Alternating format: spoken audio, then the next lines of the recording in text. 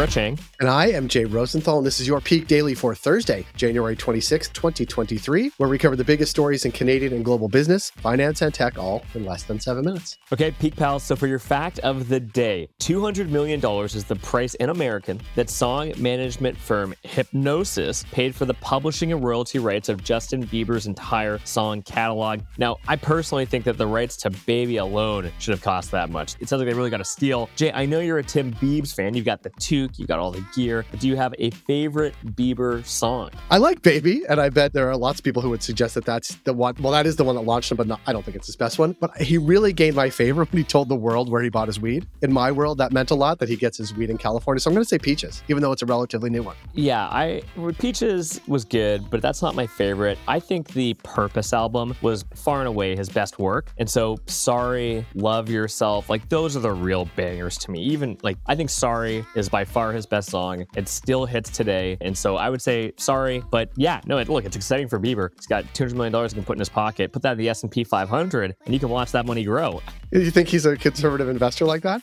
Yeah, he's got ETFs, treasury bills, the S&P 500, just standard stuff. I hope that's true. Like, I know he's got a huge house in Waterloo. That's a nice investment. You know, that's a booming region. I love it. It is an interesting move. I don't know what it says about the future or the current state of the music industry, but it is interesting. Aside from Justin Bieber's increased net worth, what do we have for Peak Pals today? Well, for our first story, food is getting even more expensive. For our second story, layoffs in Canadian media. And for our last story, work from home policies are changing.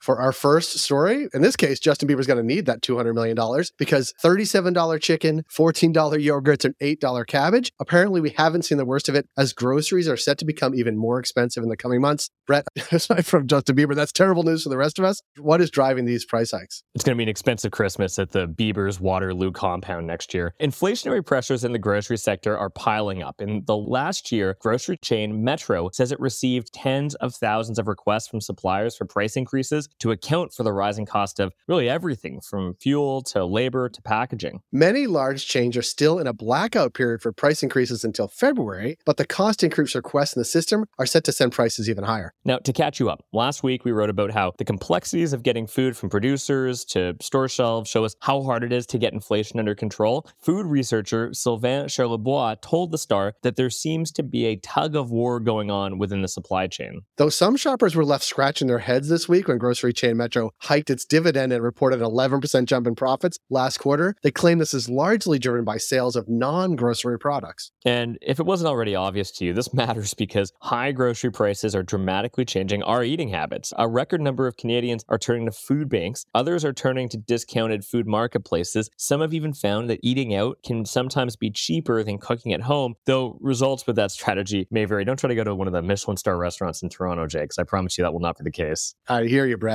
Now let's zoom out, Brett. Zoom. As of December, the cost of food had risen 11% compared to 1 year earlier, according to Statistics Canada. And Canada's Food Price Report 2023 is predicting a 5% to 7% further increase in food prices this year. Inflation is cooling, but it's not going anywhere.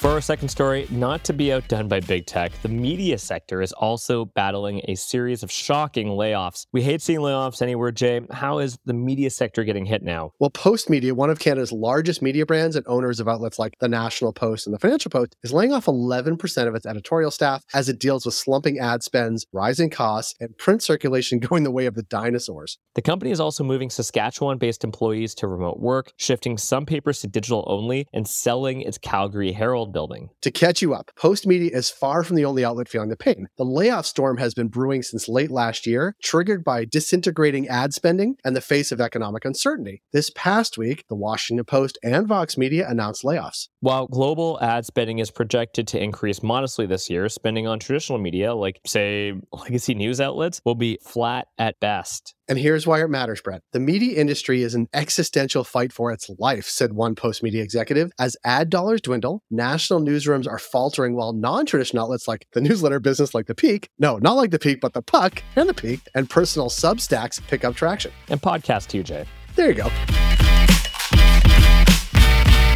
For our third story, work from home is definitely here to stay, but unfortunately, just not for everyone. Here's what's driving the news. So after becoming a huge trend during the pandemic, remote work is on the decline. On LinkedIn, postings for remote jobs have gone down from 20.6% in March of 2022 to just over 13% in the last month. And while the overall labor market is strong, there has been a wave of layoffs in areas like the tech sector, where remote work has been the most prominent. People want these jobs, Brett. In 2022, over half of all job applications on LinkedIn were for remote positions, an increase from the year before. A Gallup poll in the US last year found that a third of respondents preferred fully remote work. It's even more popular in Canada, where a full skills center survey found that 78% of respondents like working from home a lot better than working in the office. That makes for a serious mismatch between the expectations of workers and bosses. A recent survey found that 44% of executives would prefer to be in the office every day of the work week, a sentiment shared by, surprisingly, only 17% of employees. That's a huge gap. Over 1,000 Apple employees signed a petition against CEO Tim Cook's return to office mandate, which asked for in-person attendance 3 days a week. 3. Now, together with wage issues, return to work demands are part of the reason that 120,000 Canadian public servants are now considering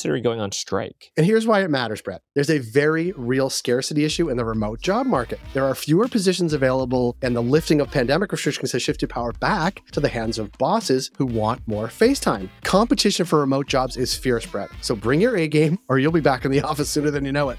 Peak Pals, thanks for making us the most listened to business news podcast in Canada. If you got a second, why not follow this podcast on your app of choice and leave us a review. And if you want more Peak, make sure to subscribe to our daily newsletter at readthepeak.com. Thanks, Brett. Have a good day, Peak Pals. And Brett, it's not going unnoticed on my end of this that you and I are both recording this from our home offices. Yeah, of course. Have a good day. You too.